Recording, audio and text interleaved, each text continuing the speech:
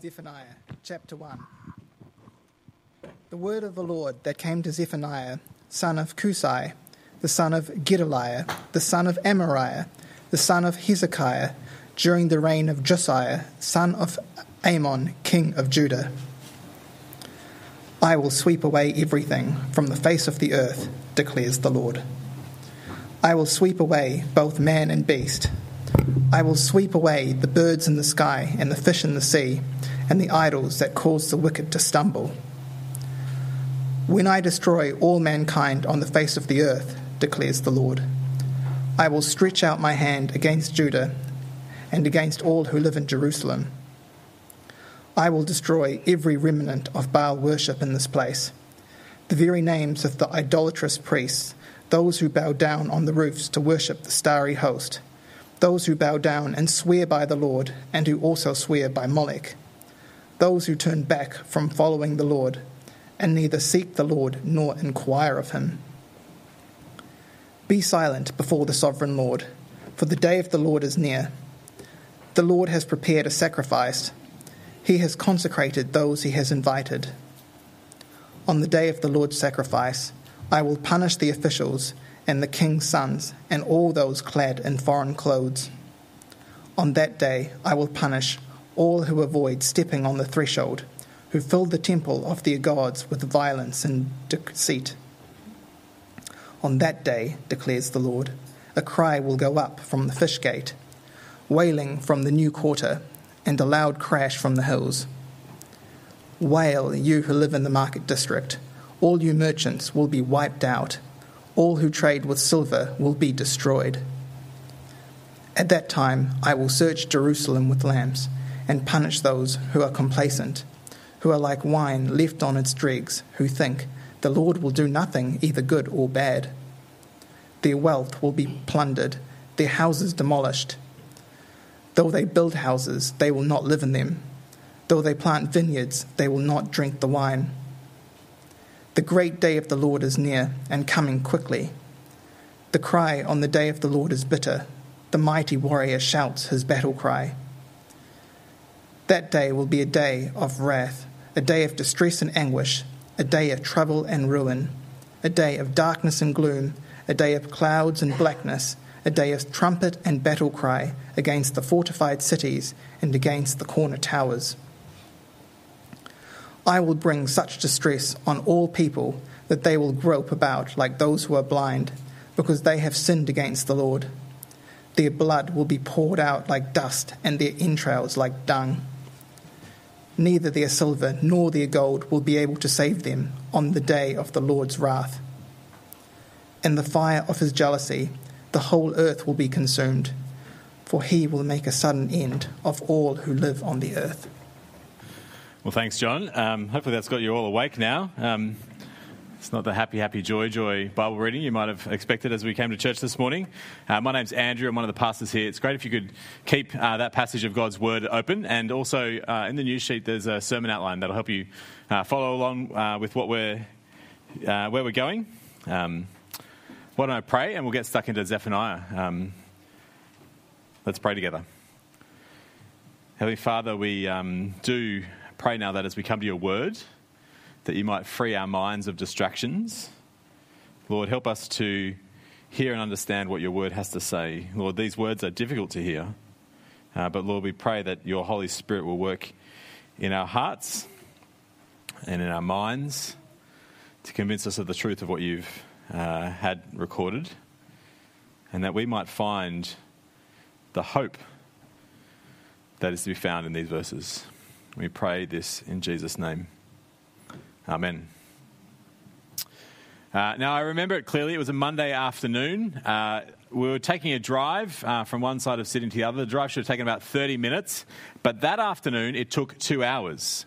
At one point on our drive, we had to stop completely. We had to pull into the awning of a service station as a 1-in-100-year storm lashed that part of Sydney that we're in.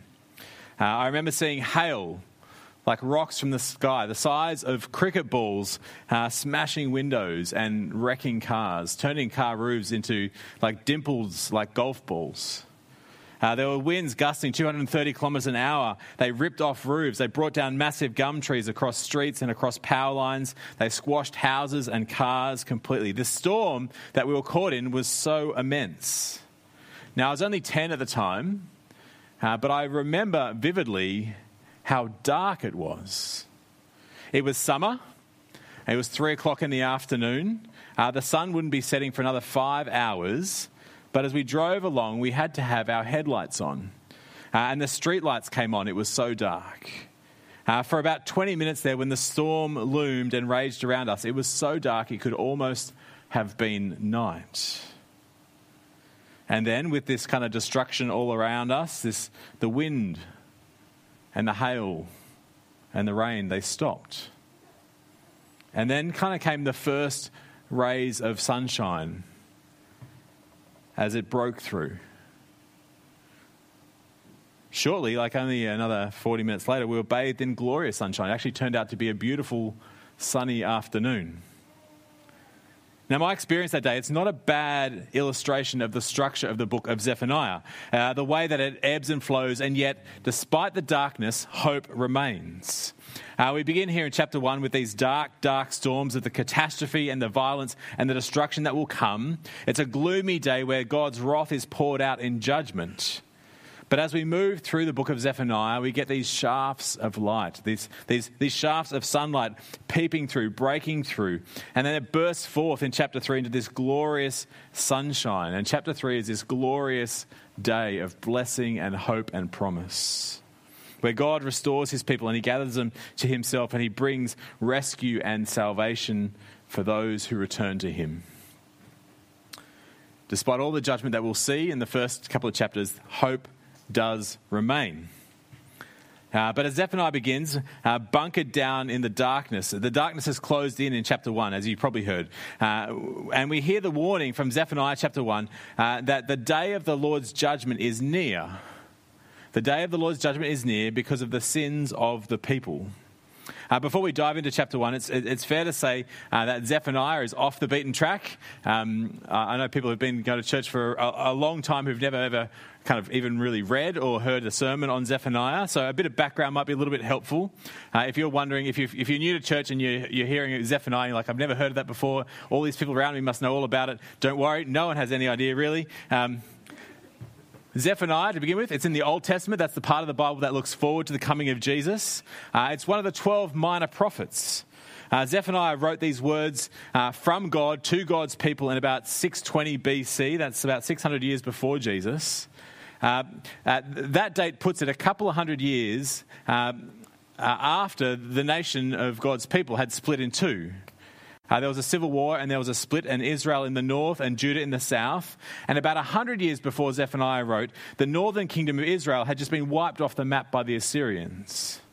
And at the time of writing, the people of God, Judah, they've seen what's happened to the northern kingdom who turned away from God and were wiped away.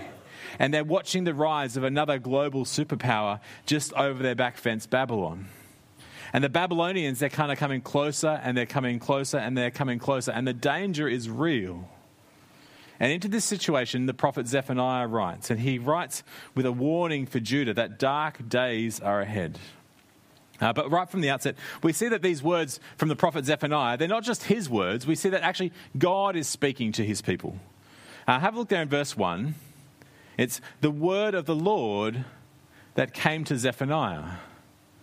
These are words of God. This is not just the words of an angry prophet. These are the words of God about the day of the Lord, the day of his judgment where everything will be destroyed. And these are words for his people, words of warning.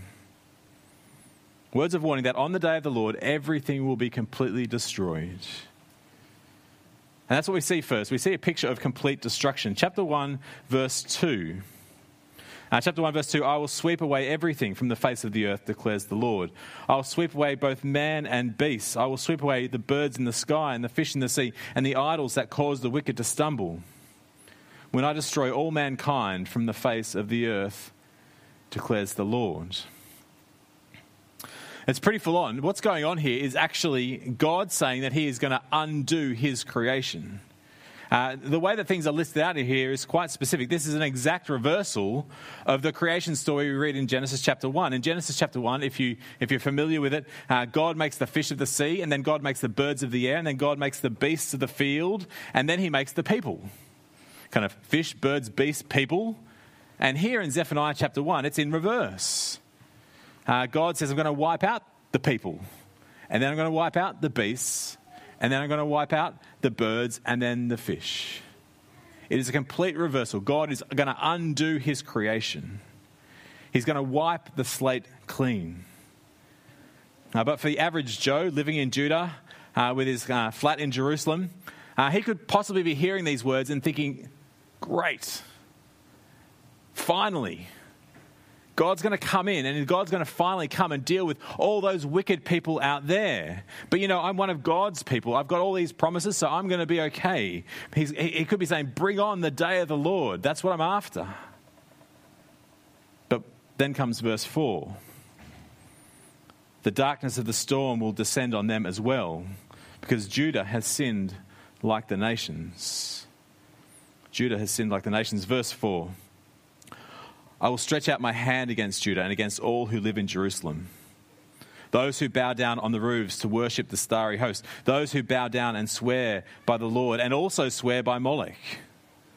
Those who turn back from following the Lord and neither seek the Lord nor inquire of him. Be silent before the sovereign Lord, for the day of the Lord is near. You see, this darkness, this destruction, it's going to fall on Judah and Jerusalem as well. And why? Why are they in the firing line? Well, we read they're calling out to Molech. That is, they're praying to foreign gods. They're worshipping the starry host. That is, they're engaging idolatry. They're giving their devotion and their worship to things that were created instead of the Creator. And it's not just that this isn't just kind of something that's kind of happening kind of around the fringes of Judah, in the shadows or in their private browser. This is the priests. This is the religious leaders. They are involved. This is a sign that Judah is actually rotten to the core. And verse 6 is a good summary of what's going on here. They have turned away from following the Lord. Judah, God's special people, have become like the nations around them. But it continues, verse 8.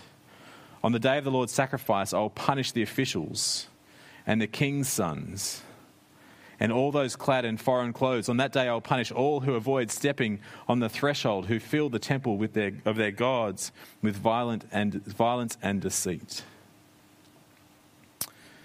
Now, some of those charges seem a little bit strange. We might think, hey, what's wrong with their fashion choices? Verse 8, I'll punish those who are clad with foreign clothes. What's wrong with walking funny in the temple? Verse 9, I'll punish those who avoid stepping on the threshold. What's so bad about that? Well, these were patterns and these were traditions of worship of the nations who were around them. These were acts of devotion. These were ways of obedience to foreign gods. But Judah, the people of God, they were to be different. They were to be holy. That means they were to be set apart, distinct from all of those around them. God had rescued them from slavery in Egypt. God had given them his law. God had blessed them with the promised land. They were God's treasured possession. And right from their very formation as a nation, they were to be separate. They were to be unique. They were to be distinct from all the other people around them. They belonged to God. They did not belong to Molech or Baal or any other god. And they were to be distinct. And they were to be distinct so that they might point the nations to God rather than become like the nations. And that was to shape who they were and how they worshipped. Now, here's what God said in Deuteronomy chapter 6. God said this in Deuteronomy chapter 6, and I think the words might come up on the screen. God said, do not follow other gods, the gods of the people around you. For the Lord your God, who is among you, is a jealous God. And his anger will burn against you. He will destroy you from the face of the land. They can't say that they haven't been warned. They're to be a one God people. They're to remain faithful to Yahweh, who saved them and blessed them. But no, they've turned their back on him. They've run to the arms of other gods. They've hedged their bets. They're playing the field. They've brought other gods and foreign worship right into the heart of the house of the Lord. I've actually seen this sort of thing happen a bit today. I know a guy who calls himself an Anglican Buddhist. Over the years, he's been a pillar of his Anglican church. He's been a parish counsellor and a warden. It's kind of like our admin team and trustees. He's even been on the committee responsible for appointing the new vicar of his parish. He goes to church every Sunday to worship God, and Monday to Friday he goes to his Buddhist meditation. And he's involved in a process to get a new yurt established in his community, so they've got somewhere where they can go and meet and meditate. He's a highly educated man, but he's happy to pick and mix his gods. What ends up happening is he actually ends up fashioning a god in his own image, doesn't he? One that agrees with him. One that's just a projection of his own worldview. But the God of the Bible, he will have nothing of it. He is a jealous God, it says.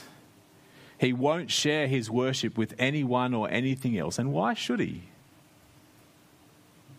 He made the world and everything in it. He made you and me to worship him alone, to know him, to love him, to serve him alone as his people. And so to worship anyone or anything else is to betray the God of the universe, to betray the God who made us. It's to say to the God of heaven and earth, you are not enough for me. And that's exactly what Judah has done. And so judgment is coming on the day of the Lord for them. Now, the reason they're doing this, the reason they thought they could hedge their bets, the reason they thought they could play the field, the reason they thought they could introduce foreign worship is because they didn't think God was ever going to do anything about it. They'd become complacent. Judah thought, sure, all these sins and stuff, all this syncretism, all this idolatry, it's fine because God's not going to do anything. We don't need to worry about it. Well, we see this in verse 12. Verse 12, Zephaniah warns, at that time, God warns, at that time I will search Jerusalem with lamps and punish those who are complacent, who are like that wine left on its dregs, who think the Lord will do nothing, either good or bad. Don't worry, guys. God's not going to do a thing. Do whatever you like. They were thinking about God like a dormant volcano, like the volcanoes we have in Australia. In Australia, another name for a volcano is a hill. It's lifeless, it's inactive. The last time a volcano erupted in Australia was like more than 5,000 years ago, ages and ages ago.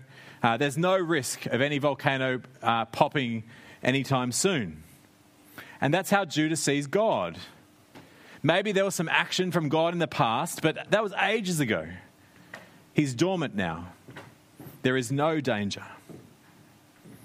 But in reality, God is more like a Kiwi volcano, a real and present danger.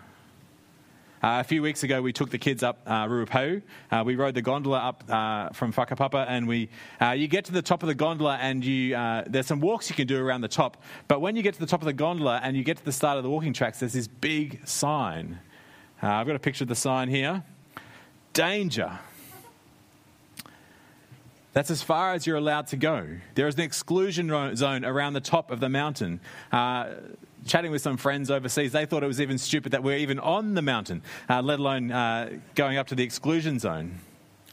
The crater lake is warming. Steam is emerging. There is nothing dormant about this volcano. The people around it are getting prepared that it could erupt at any moment. Judah think that God is like a dormant volcano, when in reality, his righteous anger, his day of the Lord could come at any moment. Verse 12 again, at that time I will search Jerusalem with lamps and punish those who are complacent, who are like the wine left on its dregs, who think the Lord will do nothing, either good or bad. Their wealth will be plundered, their houses will be demolished. Though they build houses, they will not live in them. Though they plant vineyards, they will not drink the wine. The great day of the Lord is near and coming quickly. Judah's idolatry, their complacency, their mocking of God that he doesn't care, that he's not going to do anything. Because of all of that, the darkness of the day of the Lord is near for them. It is coming quickly. It will fall on them as it falls on all the nations. And that eruption, the destruction, it will be horrific. It was a terrible picture we read, wasn't it? The picture that we read of the destruction on the day of the Lord, it will make the storms and the cyclones and the volcanic eruptions that we know, it will make them look like a whisper. Have a look at how Zephaniah describes it from verse 14. The day of the Lord is near and coming quickly. The cry on the day of the Lord is bitter. The mighty warrior shouts his battle cry. The day will be a day of wrath, a day of distress and anguish, a day of trouble and ruin, a day of darkness and gloom, a day of clouds and blackness, a day of trumpet and battle cry against the fortified cities, against the corner towers. I will bring such distress on all people that they will grope like those who are blind, because they have sinned against the Lord. Their blood will be poured out like dust, and their entrails like dung. Neither their silver nor their gold will be able to save them on the day of the Lord's wrath. In the fire of his jealousy, the whole earth will be consumed, for he will make a sudden end to all who live on the earth. There's no way to sugarcoat this, is there? God's word promises that there is a dark and horrible day coming, a day where destruction will be unlike anything we've ever experienced before. I don't know about you, but I find that there's some shocking images coming out of Ukraine at the moment. Images of burnt out tanks, of planes shot down, of buildings blown up. But the worst images are ones like this. Images of women and children in distress. Mothers cradling their injured child, weeping, wailing, as they're caught in the destruction of war, as they're trapped in the middle of all this violence and death. But the prophet Zephaniah says, the day of the Lord is coming, and these photos, tragically, will be nothing compared to that day. These terrible moments in history, as genuinely horrific as they are, they'll be nothing compared to the total destruction on the day of the Lord. A day of darkness and gloom and wrath and distress and anguish and pain. And God's word promises that no part of his creation will be spared. Zephaniah chapter 1 is a dark, dark storm. God is coming. He is coming against sin. He is coming against idolatry. He is coming against complacency. And on the day he comes, everything will be destroyed by his powerful judgment. Now, this is not something people want to hear. I don't like saying this any more than you enjoy hearing it, right? A lot of us prefer to hear about the God of love, the God of peace, the God of compassion and mercy and grace. And for that reason, there are some people who will say to you, I like the God of the New Testament, Jesus, meek and mild, that's the God for me. That's the God I'm after. I don't want anything to do with that angry God in the Old Testament, the one that who's kind of angry and wrathful and jealous. I don't want anything to do with him. But hold on a sec. Before we go too far down that road, let me read to you some of the words of Jesus, meek and mild. Here's what Jesus says when he describes the coming of the kingdom of heaven in Matthew chapter 13. He says this. He says, this is how it will be at the end of the age. The angels will come and separate the wicked from the righteous and throw them into the blazing furnace where there will be weeping and gnashing of teeth. Yikes, Jesus, the God of the old, the God of the new, he is the same. He is the one God, the true and living God. He is the God of grace and mercy, and he is also the God of judgment and wrath. And if we've got a problem with God's judgment, then we have a real problem with Jesus. Yes, Jesus, meek and mild. Of all the voices in the Bible, Jesus is actually the most clear and the most consistent when it comes to the reality of the judgment that is to come, the wrath and the dire consequences for those who refuse God's offer of repentance and faith. Actually, if we want to do away with the judgment of God, Jesus' death on the cross makes no sense whatsoever. You see, there's nothing unfair about the judgment of God, the judgment that will come on the day of the Lord. You see, when all is revealed, when we see God in all of his glory and his holiness, when we begin to even comprehend only for a moment our wickedness and our sin, as horrific as everything will be, there will be no one on that day who will put their hand up and say, excuse me, this is all a little bit unfair, this is a bit over the top. No, when on that day we will see things perfectly. We'll see the corruption and the idolatry and the complacency and the wickedness for exactly what it is. And we'll see that God is just. And we'll see that we need him to judge. We'll see that it is right for him to judge and to deliver on the warnings and to deliver on his promises. And so this day is coming, and it is a hard truth. It is a very hard truth. I was so tempted this morning to just spill over to chapter 2, verses 1 to 3, because there's a little bit more hope there. But we need to sit here and deal with this uncomfortable truth.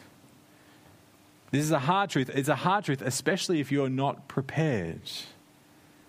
It's especially devastating if you've got family and friends for whom this is their future. But we need to wrestle with this, not shy away from it. That's not to say we ever will become comfortable with it. It's uncomfortable. It's unsettling. It ought to shake us up.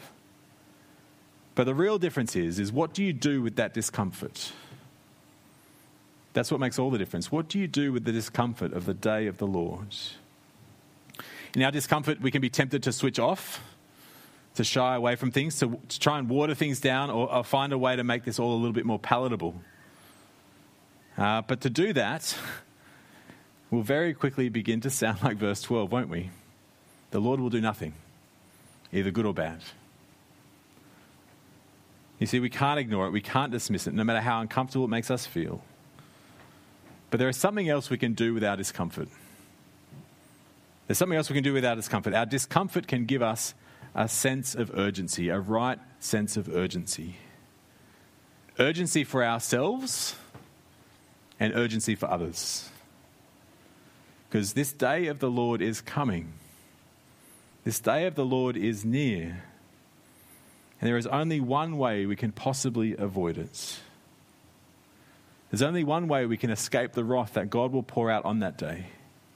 I've used this illustration before, but I'm going to use it again because it's the best way I've ever heard it explained to me.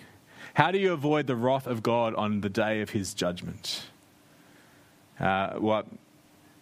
I grew up in Australia. We did bushfires. You guys in New Zealand do earthquakes.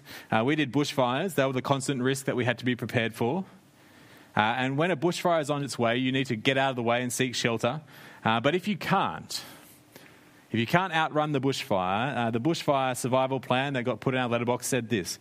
It said the place of last resort is where you need to go when you can't get away. And the safest place to shelter, the place of last resort, is the place where the fire has already burnt. Shelter somewhere where the fire has already passed. And with the warning of God's righteous judgment that is coming, the place to find shelter is where God's righteous judgment has already fallen, where it has already been poured out. And God has provided that shelter that we need. Hear these words from John chapter 3. John chapter 3, the Father loves the Son and has placed everything in his hands. Whoever believes in the Son has eternal life, but whoever rejects the Son will not see life, for God's wrath remains on them. You see, Jesus is the place where God's wrath has already fallen. If we find refuge and shelter in him, God's wrath has been taken for us. But if we reject the Son, we will not see life, and God's wrath remains. And so can I urge you, let your discomfort from Zephaniah chapter 1. Let your discomfort at the day of the Lord drive you to the cross. Drive you to Jesus, to the place where God's terrible judgment has already fallen in your place. And let your discomfort give you that urgency that you need to warn others of the darkness and danger that lies ahead. On the 26th of December, Boxing Day, 2004, John Croston, an English tourist, was swimming in Phuket when suddenly the water around him receded.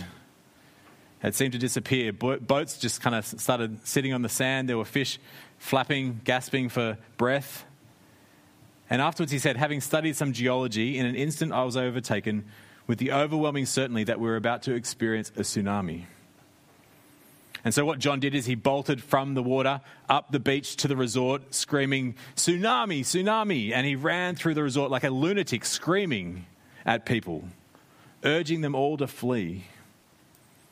Afterwards, John would say, I considered myself a relatively reserved person. He was English, after all. Not prone to overreaction. But on that beach, I left all my inhibitions behind, he said. You see, John knew that that wave wasn't an idea that he had that worked for him and might not work for someone else. That wave was a reality. And so nothing would keep him quiet. And tragically, those who refused to hear his warning lost their lives on that day. Now, do you think John cares whether anyone thought he was weird at the time? Or rather, do you think he would not be able to sleep if he just wandered off the beach and didn't say anything at all? Zephaniah warns us the coming of the day of the Lord, and with the same urgency, we need to find the words to warn others around us. We need to tell people that they are in great danger, terrible danger. But we also need to tell them that there is a great Saviour. There is a great Saviour, Jesus. And I'll finish with these words from Billy Graham, the famous evangelist. He sums it up for us like this. He says, if we are believers in Jesus Christ, we have already come through the storm of judgment. We have already come through the storm of judgment. It happened at the cross. Will you pray with me? Heavenly Father, the darkness of this day that we read in Zephaniah chapter 1 is horrific. But Lord, we come to the cross knowing that your wrath has been poured out there for us. Lord, help us to have the urgency to cling to Jesus and to lead others to Jesus so they too might be saved. And Lord, we do pray all these things in his name. Amen.